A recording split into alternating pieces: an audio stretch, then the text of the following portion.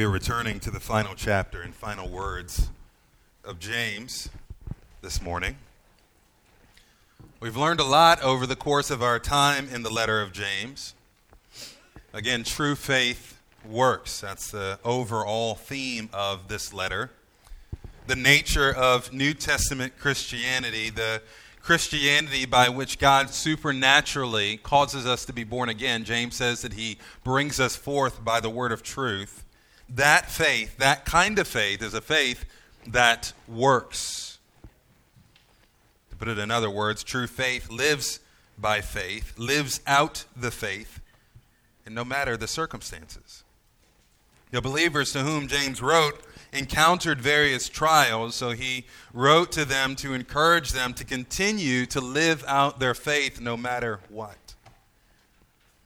To that end, he exhorted them that we need a persistent faith in chapter 1, verses 2 through 25. A persistent faith is a faith that has learned to think differently about trials. It embraces trials as the work of a sovereign God to mature our faith.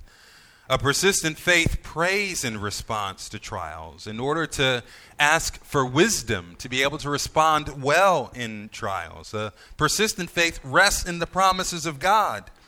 It rests in his sovereign work in our lives for our good. In fact, James reminds us that God is the giver of every good and perfect gift. A persistent faith clings to his promises by seeking to be a doer of the word and not a hearer only. A persistent faith rests in his promise to bless those who remain faithful to him. Not only do we need a persistent faith, but we need a pure faith. Chapter 1, verses 25 and 26. We need a faith that seeks to look at life from God's perspective, one that seeks to live out life for his good pleasure according to his purposes, in accord with his wisdom, his counsel, his character. We need to have a persistent faith. We need to have a pure faith. We need to have a practicing faith. That's really the rest of the letter. Chapter 2, verse 1, all the way to the end, chapter 5, verse 20. James helps us to see what it means that our faith works. Our faith shows no partiality. Our faith has always been demonstrated by works. In fact, he says that faith without works is dead. Our faith is self-controlled in the use of the tongue. Our faith is demonstrated in wisdom that is from above, not wisdom that is from below. Our faith has control of its passions, knowing that friendship with God is more valuable than friendship with the world, because God opposes the proud but gives grace to the humble. Our faith is patient. It is patient in the midst of whatever hardship we may encounter, whatever oppression we may face from others, particularly trusting that Christ's return will mean judgment of the wicked and blessing to those who are his.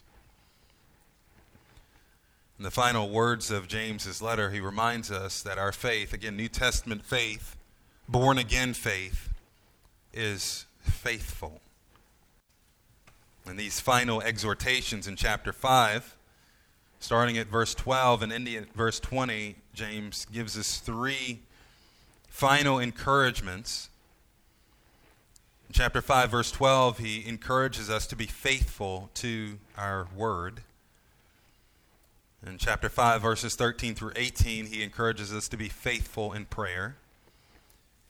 In chapter 5, verses 19 through 20, to be faithful to one another. Be faithful to our word. Be faithful in prayer. Be faithful to one another. Well, we'll read chapter 5 once again, and then we'll pray and we'll look at this final section in greater detail. Chapter 5 of James.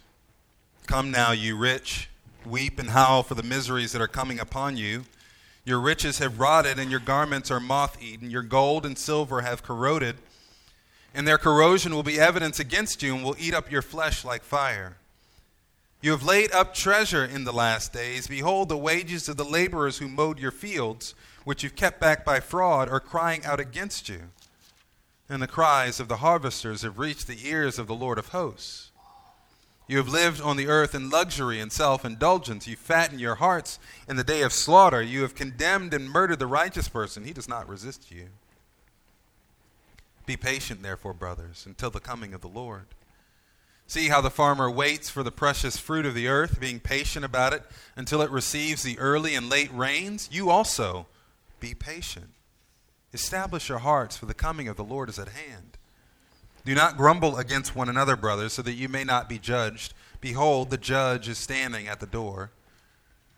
As an example of suffering and patience, brothers, take the prophets who spoke in the name of the Lord. Behold, we consider those blessed who remain steadfast. You have heard of the steadfastness of Job, and you've seen the purpose of the Lord, how the Lord is compassionate and merciful. But above all, my brothers, do not swear either by heaven or by earth or by any other oath, but let your yes be yes and your no be no, so that you may not fall under condemnation. Is anyone among you suffering? Let him pray. Is anyone cheerful? Let him sing praise. Is anyone among you sick? Let him call for the elders of the church and let them pray over him, anointing him with oil in the name of the Lord. And the prayer of faith will save the one who is sick, and the Lord will raise him up. And if he has committed sins, he will be forgiven. Therefore confess your sins to one another and pray for one another, that you may be healed. The prayer of a righteous person has great power as it is working. Elijah was a man with a nature like ours, and he prayed fervently that it might not rain. And for 3 years and 6 months, it did not rain on the earth. Then he prayed again, and heaven gave rain, and the earth bore its fruit. My brothers, if anyone among you wanders from the truth, and someone brings him back, let him know that whoever brings back a sinner from his wandering will save his soul from death, and will cover a multitude of sins. Let's pray. Father, again, we thank you for your word, which is truth, your word, which sanctifies us. And we pray, I pray that the words of my mouth and the meditations of our hearts collectively, that they would be acceptable in your sight. For, Lord, you are our rock and our redeemer. In Jesus' name, amen. Again, James's final words, be faithful. Be faithful to your word. Be faithful in prayer. Be faithful to one another. Let's look at that first point where he says, be faithful to your word in verse 12. But above all, my brothers, do not swear either by heaven or by earth or by any other oath, but let your yes be yes or your no be no, so that you may not fall under condemnation.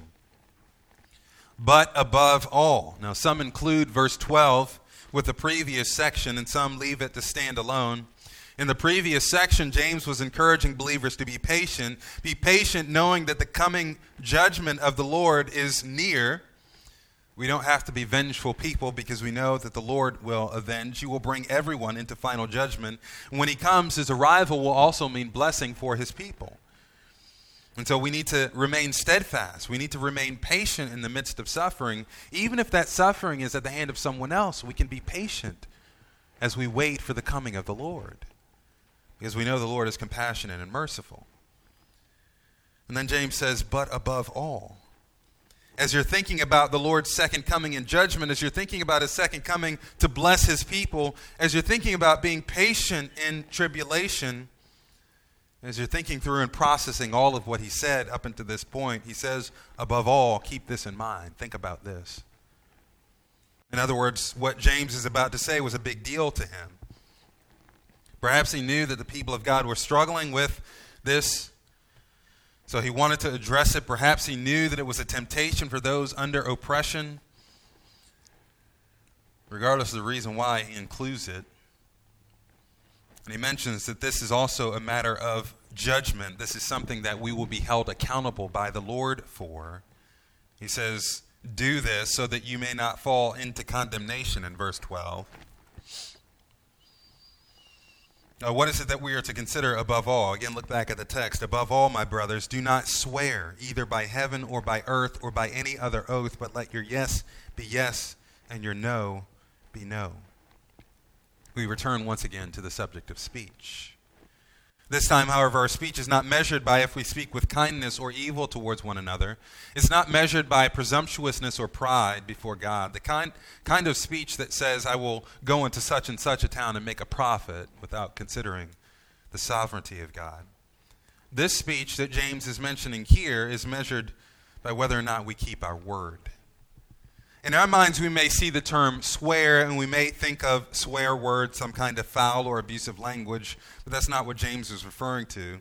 He's referring to the taking of oaths, and he's mimicking the teaching of Jesus from Matthew chapter 5, verses 33 through 37.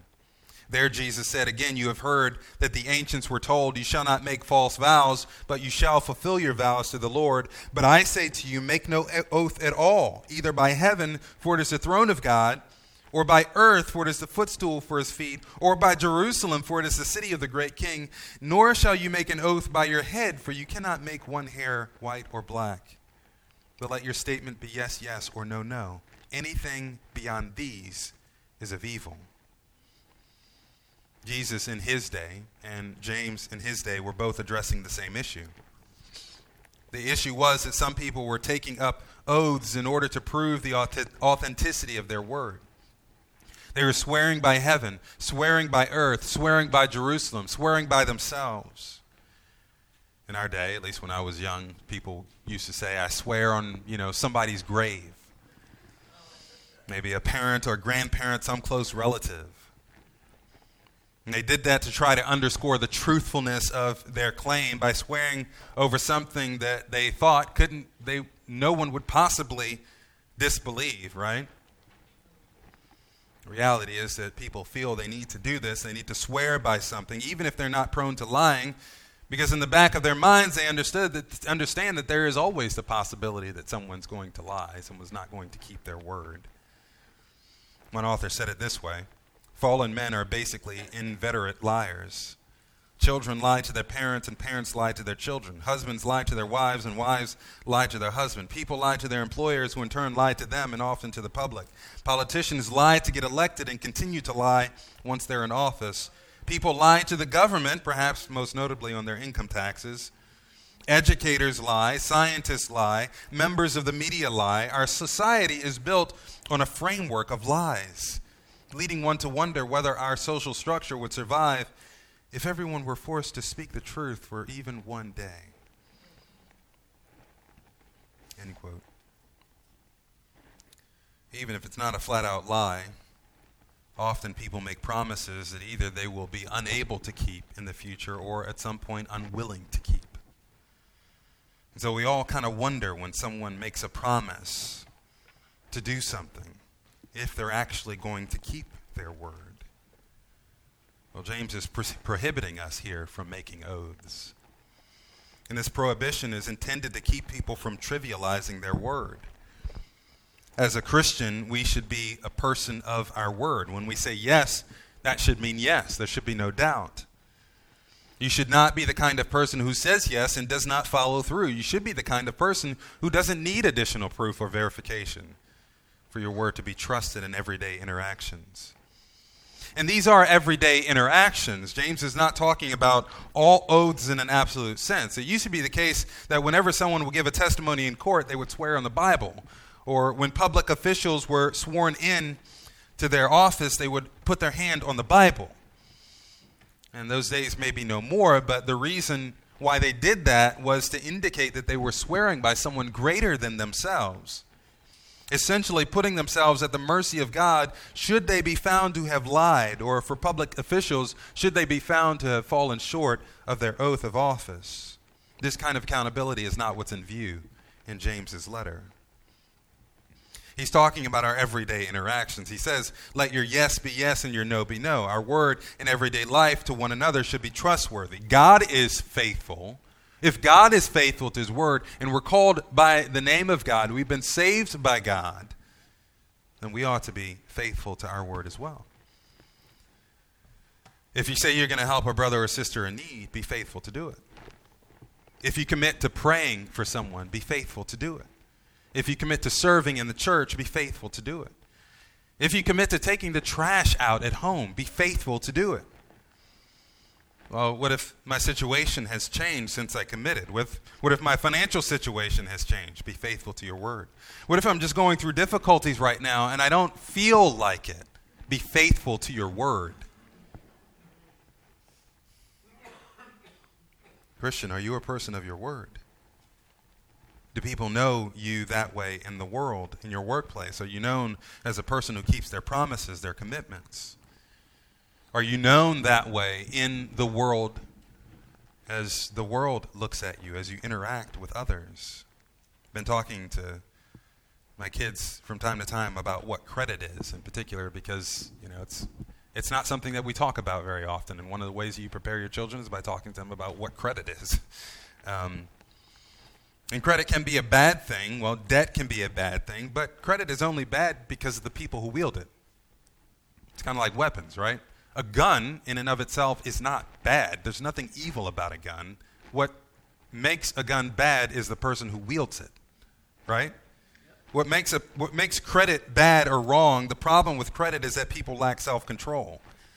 But the whole point of credit is to prove to lenders that you are trustworthy. That if they give you something to borrow, you will give it back to them in the way you committed to giving it back to them. That's all credit is. It's proof that you're trustworthy to the world, to lenders, to financial institutions. Christians of all people should have the best credit. Now, sometimes things happen, right? But generally speaking, we should have the best possible credit because we should be people of our word. Let your yes be yes and your no be no. I like one author's comment on this passage. He says the point of this command and its parallel to Matthew 5:34 is that the Christian does not need to swear, for his word is his bond. Swearing is necessary only in a society where the truth is not reverenced. Whether he swears or not, the Christian ought to always speak the truth. And this will mean that a simple, unadorned yes or no is sufficient. End quote. As a Christian, you ought to be faithful to your word. Your life as a Christian is one who's been brought forth by the word of truth, ought to exemplify truth in every way. Let your yes be yes and your no be no. Moving on, he says, be faithful to your word, also be faithful in prayer, verses 13 through 18. Is anyone among you suffering? Let him pray. Is anyone cheerful? Let him sing praise. Is anyone among you sick? Let him call for the elders of the church. Let them pray over him, anointing him with oil in the name of the Lord. And the prayer of faith will save the one who is sick, and the Lord will raise him up. And if he's committed any sins, he will be forgiven. Therefore, confess your sins to one another and pray for one another, that you may be healed. The prayer of a righteous person has great power as it is working. Elijah was a man with a nature like ours, and he prayed fervently that it might not rain. And for 3 years and 6 months, it did not rain on the earth. Then he prayed again, and heaven gave rain, and earth bore its fruit. It is the expectation of God that his people pray. There's no such thing in the New Testament or the Old Testament as a, quote, prayer warrior, because we're all equally commanded to pray. Jesus said we ought to pray in light of our new relationship with God as our Father. Matthew 7, ask and it'll be given, seek and you'll find, knock and it'll be open. For everyone who asks receives, the one who seeks finds, the one who knocks it will be open. Which one of you, if his son asks him for bread, will give him a stone? Or if he asks for fish, will give him a serpent? If you then who are evil know how to give good gifts to your children, how much more will your Father who is in heaven give good things to those who ask him? He says, you have a Father in heaven, and so you ought to ask, you ought to pray. Paul affirmed the necessity of prayer in the life of the Christian frequently throughout his letters. Ephesians 6:18, pray at all times. 1 Thessalonians 5:17, pray without ceasing. Romans 12:12, be constant in prayer. Paul even affirmed that prayer is a means of grace for us. Philippians chapter 4, verse 6, be anxious for nothing, but in everything, by prayer and supplication with thanksgiving, let your requests be made known to God, and the peace of God, which surpasses all understanding, will guard your hearts and minds in Christ Jesus. Through prayer, God provides a guard for us. The term guard there is a military term. It's like seeing soldiers at a garrison who are walking about the outside, keeping the garrison safe, keeping the building safe, the people on the inside safe. Paul says that when you pray, God will provide for you a guard for your heart and your mind in Christ Jesus. Peter also affirmed the necessity of prayer. 1 Peter chapter 5, he said there that we are to cast our anxieties upon our God because he cares for us. The writer of Hebrews said that we ought to come boldly before the throne of grace that we may receive mercy and find grace to help in our time of need. Of course, James affirmed the significance of prayer in his letter already. In chapter 1, he talked about and reminded us to pray in faith for wisdom so that we might respond well in trials. In chapter 4, he said when we pray, we need to pray with pure motives, not for things that will satisfy our passions, but rather for the glory of God. Here again in chapter 5, we return to the theme of prayer. James mentions the word pray in some way 7 times in these 6 verses. Prayer is important. Prayer is significant. Again, this is one of the last things that James says in his letter. This is something he wants them to remember. We see first the command to pray. Again, is anyone among you suffering? Let him pray. Is anyone cheerful? Let him sing praise. Is there anyone sick? Let him call for the elders of the church and let them pray over him, anointing him with oil in the name of the Lord. He says, if anyone among you suffering, let him pray. If there's anyone, doesn't matter who it is, from the greatest to the least, from the pulpit to the pew, if there's anyone in the body of Christ who's suffering, what should they do? They should pray. The word suffering here suggests the experience of trial or hardship. In other words, much of what James has been talking about throughout the entire letter. When you suffer, which we all will suffer in life. When you suffer, when you encounter various trials, you should pray. Whenever you're suffering, the answer is not to withdraw within yourself. It's not to shrink away from the fellowship. It's not to disregard the word of God or to lash out in anger and try to have your anger excused because you're just going through some things. But the response is to pray. Sometimes we think of prayer as something wholly other, something supernatural. And it is something supernatural. But it is also as simple as having a conversation with someone. You talk to your neighbor, you talk to your coworker, you talk to your classmate. In this case, we're not talking to a neighbor, a coworker, or a classmate. We're not talking just to a best friend or a sibling. We're talking about, and we're talking to, a good and gracious Heavenly Father. One who is better than any earthly father has ever been to you. One who is more faithful, more true, more kind, more powerful, all wise. One who is sovereign over all things in the universe. The same one who, the text says, is constantly working out all things together for your good. The one who gives you every good and perfect gift. This is the one who commands you to pray. Isn't that amazing? Like, what other ruler, I think I said this to our Bible study group the other day, what other ruler in all of the history of humanity, what other ruler today would say to his subjects, hey guys, come and talk to me.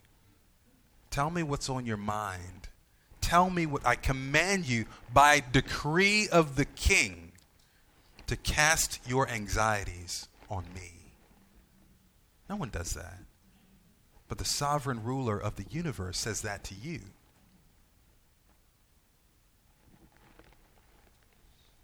And he says that to you because he cares. The question is, do you believe that? And if you believe that, then when you suffer, pray. Yes, cast your cares on him because he cares for you, but there's more. Listen again to verse 13. Is there anyone among you suffering? Let him pray. Is anyone cheerful? Let him sing praise. Prayer is not less than casting our cares on him, but it's also more than simply casting our cares on him.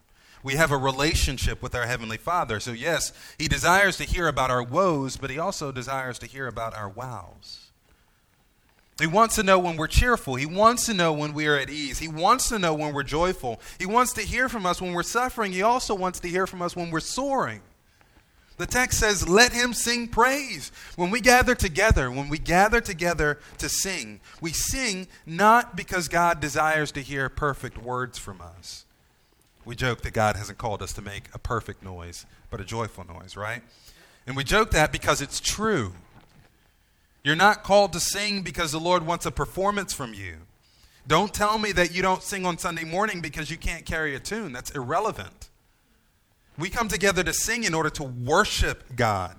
We come together to sing in order to praise the true and living God, the compassionate and merciful God, the one who has been compassionate and merciful to you, the one who has forgiven your sins, the one who sent his son to die for you, the one who commands you to cast your cares on him. We want to sing praise about and to him together. And listen, maybe you're not all that excited about this God, but sometimes I need to hear it. And so when you come to sing, sing loud. Sing with your heart, because sometimes I need to be reminded of the truth of who God is. And sometimes your neighbor who's sitting next to you needs to be reminded of the truth of who God is. So if you're cheerful, sing praise.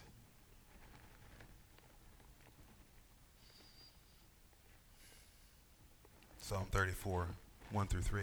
I will bless the Lord at all times. His praise shall continually be in my mouth. My soul makes its boast in the Lord. Let the humble hear and be glad. Oh, magnify the Lord with me, and let us exalt his name together. If you truly have a relationship with the Lord, Christian, then you should earnestly seek him both. Seek him in prayer, both when you're challenged as well as when you're cheerful. Or what about times of sickness or great distress? Perhaps you're physically sick. Perhaps you're so broken in light of some trial or season of trial that you're encountering that you feel you lack the strength to come to God on your own. What's James's answer to that? His answer to that is pray. But it's the prayer of the community of faith. Look at verse 14. Is anyone among you sick? Let him call for the elders of the church. Let them pray over him, anointing him with oil in the name of the Lord. The command to pray is a command to pray when you are suffering. It's a command to pray when you're rejoicing. It's a command to pray when you're at your lowest. No matter the circumstance, we are to pray.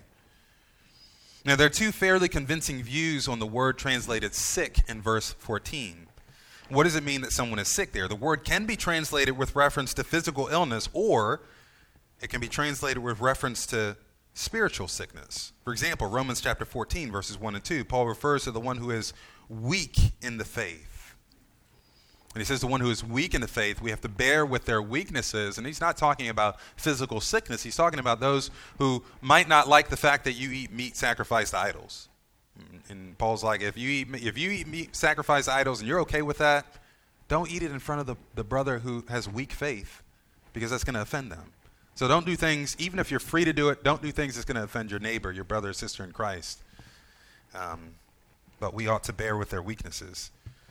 My point is, it's the same word, so it can be translated either way. I tend to favor the translation of physical illness in part because it seems like James is intentionally presenting three different situations in which prayer is required.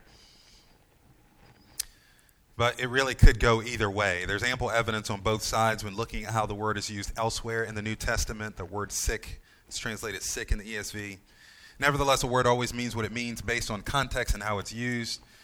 And I think that regardless of how you translate it, whether you think this is physical sickness that he's talking about or just spiritual weakness as a result of some trial that you're going through, you're just feeling so discouraged, maybe depressed, downtrodden.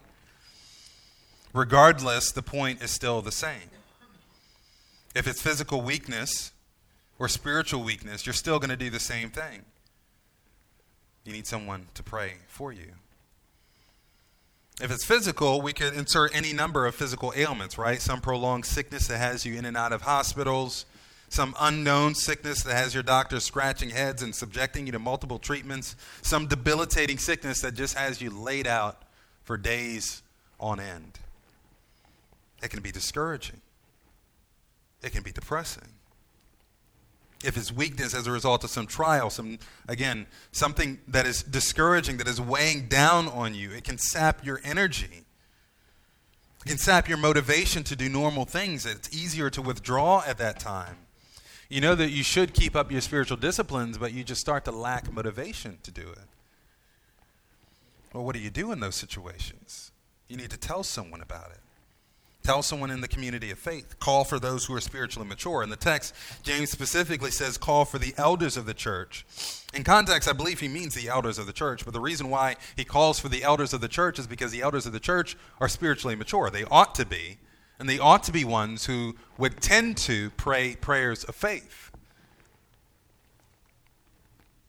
The point is that if for some reason you cannot pray in faith for your situation, ask for help. He says, let him call for the elders of the church. Let them pray over him, anointing him with oil in the name of the Lord. The concept of anointing with oil was symbolic in the Old Testament of the sanctifying work of the Spirit of God to set someone apart. Kings and prophets were anointed. The whole concept of Messiah is that he was the anointed one, the chosen one of God. To anoint with oil in this context would have also been symbolic. I don't think that James intended this as a rule.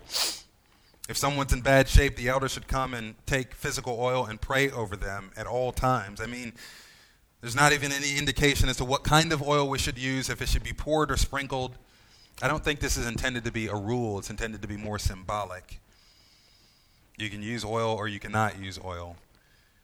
The whole point of the section is prayer. Prayer is the point. Effective prayer. Faithful prayer. Prayer by those who have faith.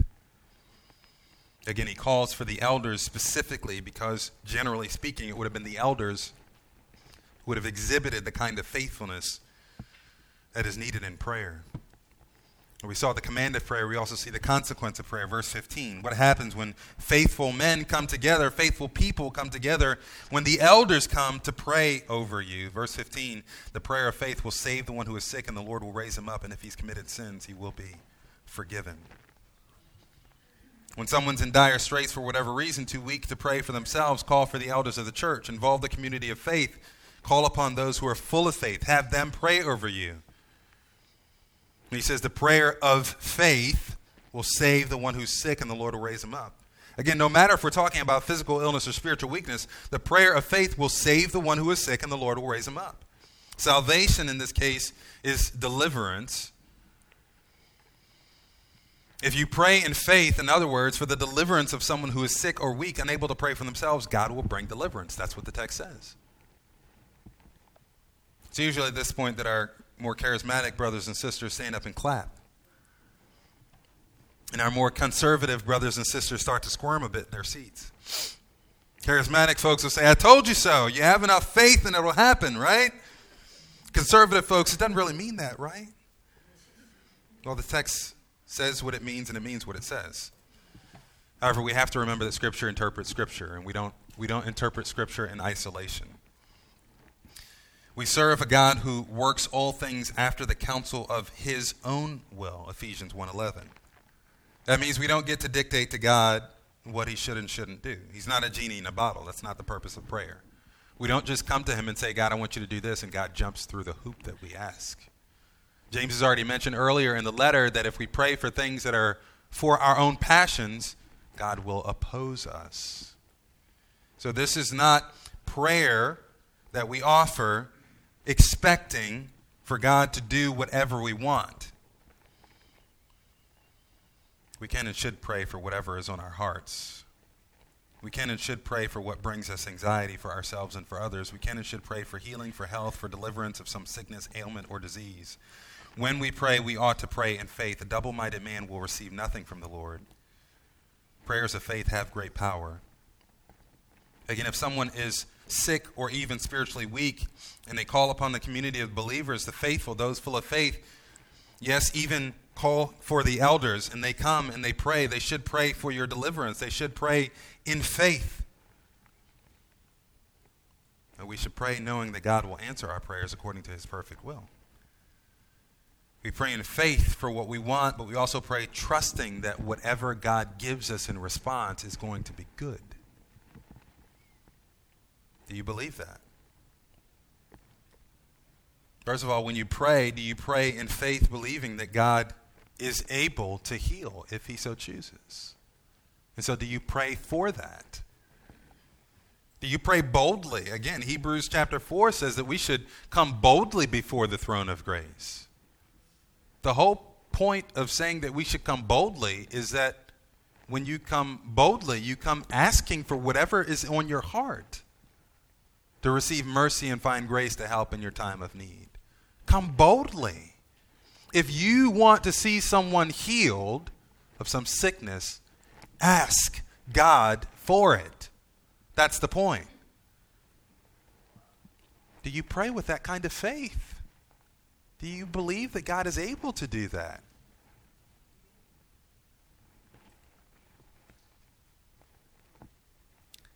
Second, when you pray, do you pray understanding that it may be, hear me here, it may be good for you in the mind of God to remain in your trial, to remain suffering, to remain in your pain. That may be what God has decided is good for you right now. Do you understand that? Do you believe that God only gives good and perfect gifts, and that includes your suffering and sickness? Do you trust him to give what is good, even if that involves you continuing in suffering? One author said it this way: the promise of healing for the sick offers a much-needed corrective for those of us who have trouble praying boldly, for we fear or even assume that God will not do what we ask of him. Instead, we ought to pray boldly, believing that he is a God of power and love, and that he listens to the prayers of his people. A necessary caveat, however, requires us to remember that he chooses how and when he heals, as Paul clearly lays out in 2 Corinthians 12, verses 8 through 10. In that passage, 2 Corinthians 12, verses 8 through 10, is Paul praying for healing. He had a thorn in the flesh. Paul the apostle, the great and wonderful and amazing Paul the apostle. He went and preached everywhere in the world, was beaten, bruised, shipwrecked, all of the things that he went through for Christ's sake, imprisoned. He's the reason why many of us are here today, because it is through his letters that we came to faith in Christ. But Paul had a thorn in the flesh. He had something that was physically painful for him.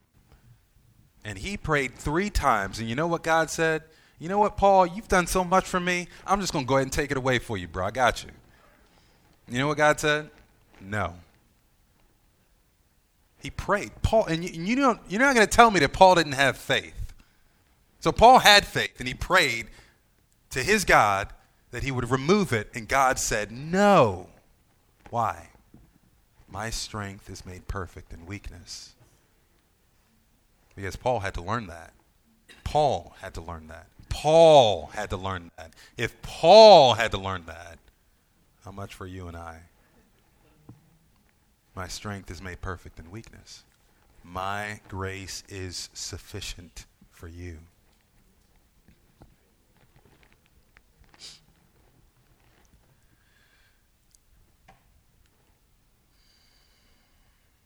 Back to our text, James says in verse 15, and if he has committed sin, he will be forgiven. In the first part of verse 16, therefore confess your sins to one another and pray for one another that you may be healed. Moving on, the text assumes that those who are sick and weak, if they're sick and weak as a result of their sin, that they've confessed it to the elders, to those who are called upon to pray in faith. Now, this text is not an affirmation of the practice of confession in the Catholic Church. Peter says that every believer is a priest unto God in 1 Peter.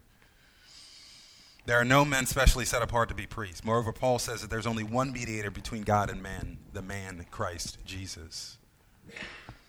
The point of this text is that confession of sin in the community is assumed practice. There are times when we sin and the natural consequence of our sin is some kind of pain, or there's something that we've physically done, or a choice or a decision that we've made, and there are consequences for it. If we're in pain as a result of our sin, instead of continuing to cover up, we ought to confess it to the community of the faithful and seek the Lord for healing.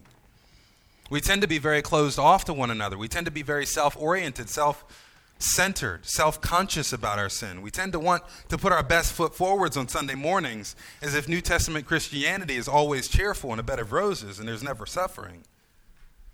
We tend to want to pretend as if we don't sometimes sin, and as if that sin doesn't have consequences. Sin does have consequences, and if we've sinned, the worst thing for us to do is to continue to cover it up and pretend like it never happened. It's just going to continue to fester and eat away at our faith. The assumption in the New Testament is that just as we confessed that we have sinned in order to become a Christian, that our lives will be a life of continual confession. Not to a lone priest in a booth in the back of a church building, but confession to one another that we may pray for one another. This is Galatians 6. I've shared this passage with you before. Paul says, brothers, if anyone is caught in any transgression, you who are spiritual should restore him in a spirit of gentleness. Keep watch on yourselves, lest you too be tempted. Bear one another's burdens, and so fulfill the law of Christ. Confession is the expectation in the New Testament. And as we confess our sins to one another, we should gather together around one another and help encourage one another through it. And we saw the command of prayer, the consequence of prayer. Next we see the conclusion of his teaching on prayer. Second part of verse 16. The prayer of a righteous person has great power as it is working. Elijah was a man with a nature like ours, and he prayed fervently that it might not rain. And for 3 years and 6 months it did not rain on the earth. Then he prayed again, and heaven gave rain, and earth bore its fruit. Well, again, what's the point that James is driving at? What's the conclusion of all of what he said about prayer? This is it. The prayer of a righteous person has great power as it is working. That's why I said the point earlier when he refers to the elders is not just about the elders. It's not like God's not going to hear the prayer of other people. The point is that there are people who have faith. We all ought to have faith and trust in God when we pray. This righteous person that he's referring to here, it doesn't have anything to do with how we live in life. Of course, that is what the term means broadly speaking, but in context, it's about those who have faith when they pray. That's what he's talking about. They pray in faith. Just as we are to confess our sins to one another, just as we are to confess our weaknesses, our sicknesses, our hardship, our discouragements, we're to confess to one another, particularly to those who are full of faith in the community. We confess so that they may pray for us. And James gives us an example of Elijah, a man of faith. He says Elijah was just a man. He was not a spirit. He was not an angel. He was just a man, flesh and blood. He was a human being. Sometimes we look back at the prophets or we look back at the figures in Scripture and we think, man, those guys were super spiritual. I could never do those kinds of things. I could never be that effective in ministry for God. Or what made Elijah different? James says it was his faith. It wasn't that he had more of the Holy Spirit than any of us did. It wasn't that, he was the best kind of person. He was a man who, was super spiritual and always happy. I mean, we saw Elijah sitting under a tree sulking. But what made Elijah different was his faith in God. That's the only thing that separates us and him. Look again. He prayed fervently that it might not rain for 3 years and 6 months, and it did not rain. Then he prayed again, and the heaven gave rain, and the earth bore its fruit. Why did that happen? Because God listened to him. God listened to Elijah and did what Elijah asked. Because Elijah had faith. Elijah trusted God. He was not asking for these things to spend them on his passions. He was not asking for these things to build up his own kingdom. Elijah was not asking for these things for any other reason other than his jealousness for the glory of God. He wanted his own people to worship the true and living God. He wanted to throw dirt in the face of the idols of the peoples. He wanted to prove that their idols were not gods, but the true and living God is the only God. So he prayed, and he prayed believing that God is able, and he prayed believing that God would hear him, and he prayed believing that God was willing to answer his prayer. Is that how you pray? Again, when you pray for anything, but especially when you pray for healing, when you pray for health, when you pray in the midst of weakness, when you pray for one another, do you pray in faith? Do you pray with your mind engaged and resting on the truth that God is able to do far more abundantly than all that we can ask or think according to the power at work in us? Do you pray, when you pray, trusting that God will hear because he cares for you? You pray trusting that God is the giver of every good and perfect gift and that God is working all things together for your good. Do you pray with that confidence?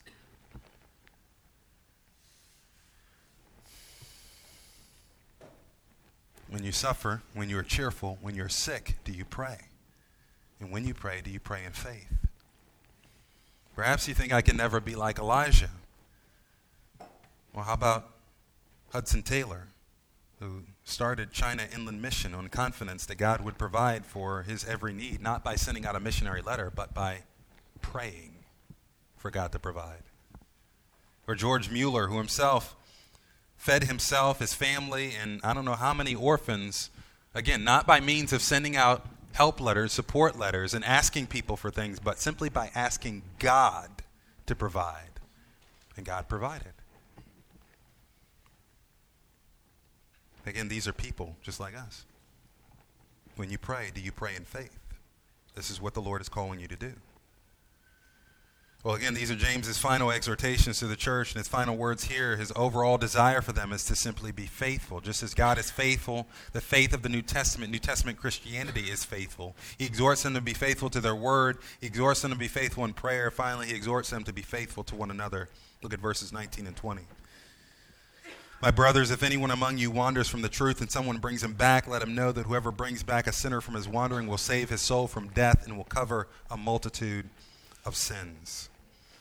If anyone among you, if there's anyone within the household of faith, within the community of believers who wanders from the truth, he doesn't say that they fall away from the truth. He doesn't say that they wholly leave the truth. They renounce the truth. He says they've wandered away. If there's anyone in that situation, the rest applies to them. The word translated wandering in the original is where we get our word planet from. And that's because the ancients saw the planets moving from place to place in the sky, and they thought, well, it seems like that thing's just kind of wandering about up there. We don't know what's going on. And so they named the planets planets. The image here is of a child wandering away from their parent, maybe in a busy mall or out on the street. Just as for a parent, the image here should invoke fear in the heart of the community. We ought to be so zealous for one another that we fear to allow each other to wander away from the truth. We read from Colossians 3 earlier for our scripture reading. Verse 12, he says, put on then as God's chosen ones, holy and beloved, compassionate hearts, kindness, humility, meekness, patience, bearing with one another. And if anyone has a complaint against another, forgiving each other as the Lord has forgiven you, so you also must forgive. Above all these, put on love, which binds everything together in perfect harmony. Let the peace of Christ rule in your hearts, to which indeed you are called in one body, and be thankful. Let the word of Christ dwell in you richly, teaching and admonishing one another in all wisdom, singing psalms and hymns and spiritual songs with thankfulness in your hearts to God. And whatever you do, in word or deed, do everything in the name of the Lord Jesus, giving thanks to God the Father through him. We are one in Christ. We have been raised up with Christ. We have been called together in one body in Christ. We're chosen in him together. Love ought to bind us together in perfect harmony. We ought to be unified. We ought to be teaching and admonishing one another regularly, even through the songs that we sing, as I mentioned earlier. If we're busy doing those things, then there shouldn't be anyone who's able to wander away from the faith.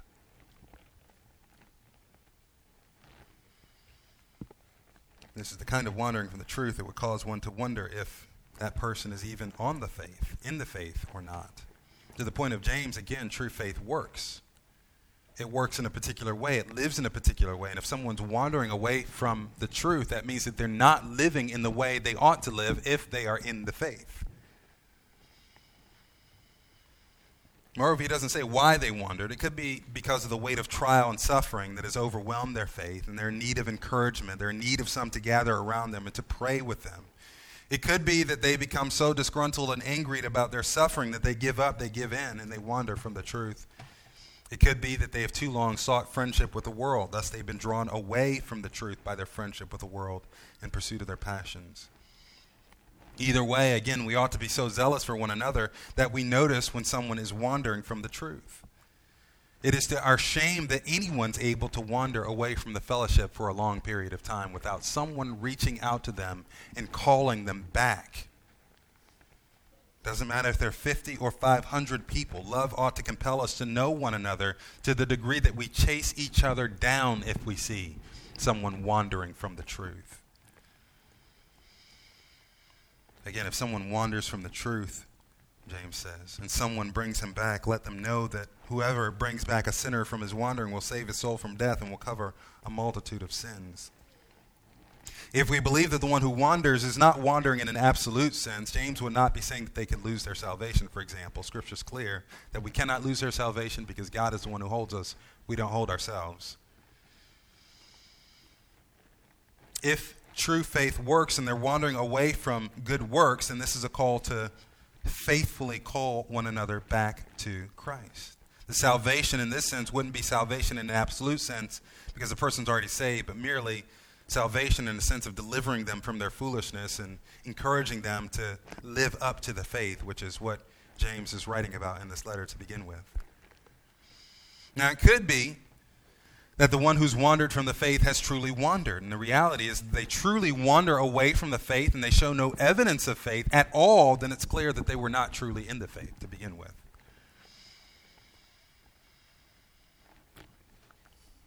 Either way, whether this is a believer who's wandering or someone who has professed faith and walks away, meaning it becomes clear by their works that they were not truly in the faith, the point is the same. The person is in the community of believers. We ought to be so involved and so zealous for one another that we see each other in distress, in our joys. We see each other when we're on fire for Christ, and we see each other when we're wandering away. And we run hard after each other if we see each other wandering away.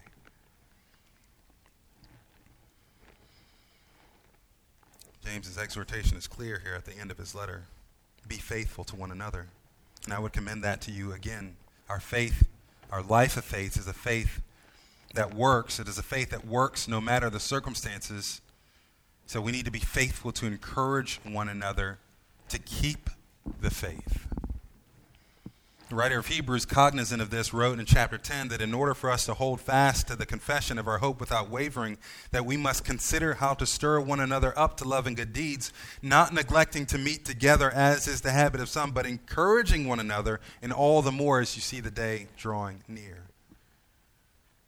That is why we must gather. That is why it is the expectation of New Testament Christianity that we gather together regularly, faithfully, consistently. That's why we must have a clear membership process. We need to know who's in and who's out so that we know who to chase after, who to spend our energy and effort seeking after, to seek to restore when they wander. It isn't possible for us to have this kind of care for every Christian in the world or even every Christian in our area, but we can and we ought to have this kind of care for those who are members of the Catonsville Baptist Church. That's the point. We need to have this kind of care for one another. We need to be faithful to one another. Well, again, here at the end of the letter of James to the church, we're reminded that we need to be faithful to our word. Just as God is faithful to his word, so should we. We need to be faithful in prayer in all circumstances at all times. We need to be faithful to one another, to hold one another accountable, to walk according to this faith, which is a faith that works. We need to be zealous to do this for the good of one another and also for the glory of God in his church. Let us pray. Father, thank you again for your word, which is true. Your word, which sanctifies us. Thank you for the reminders in your word that we ought to be faithful to our word. Thank you for the reminder that we ought to be faithful in prayer. Thank you for the reminder that we ought to be faithful to one another. Help us to do this, as we know you are faithful, as we know you began a good work in us, and so you have promised to be faithful to complete it. Indeed, help us to be faithful for your glory. In Christ's name, amen.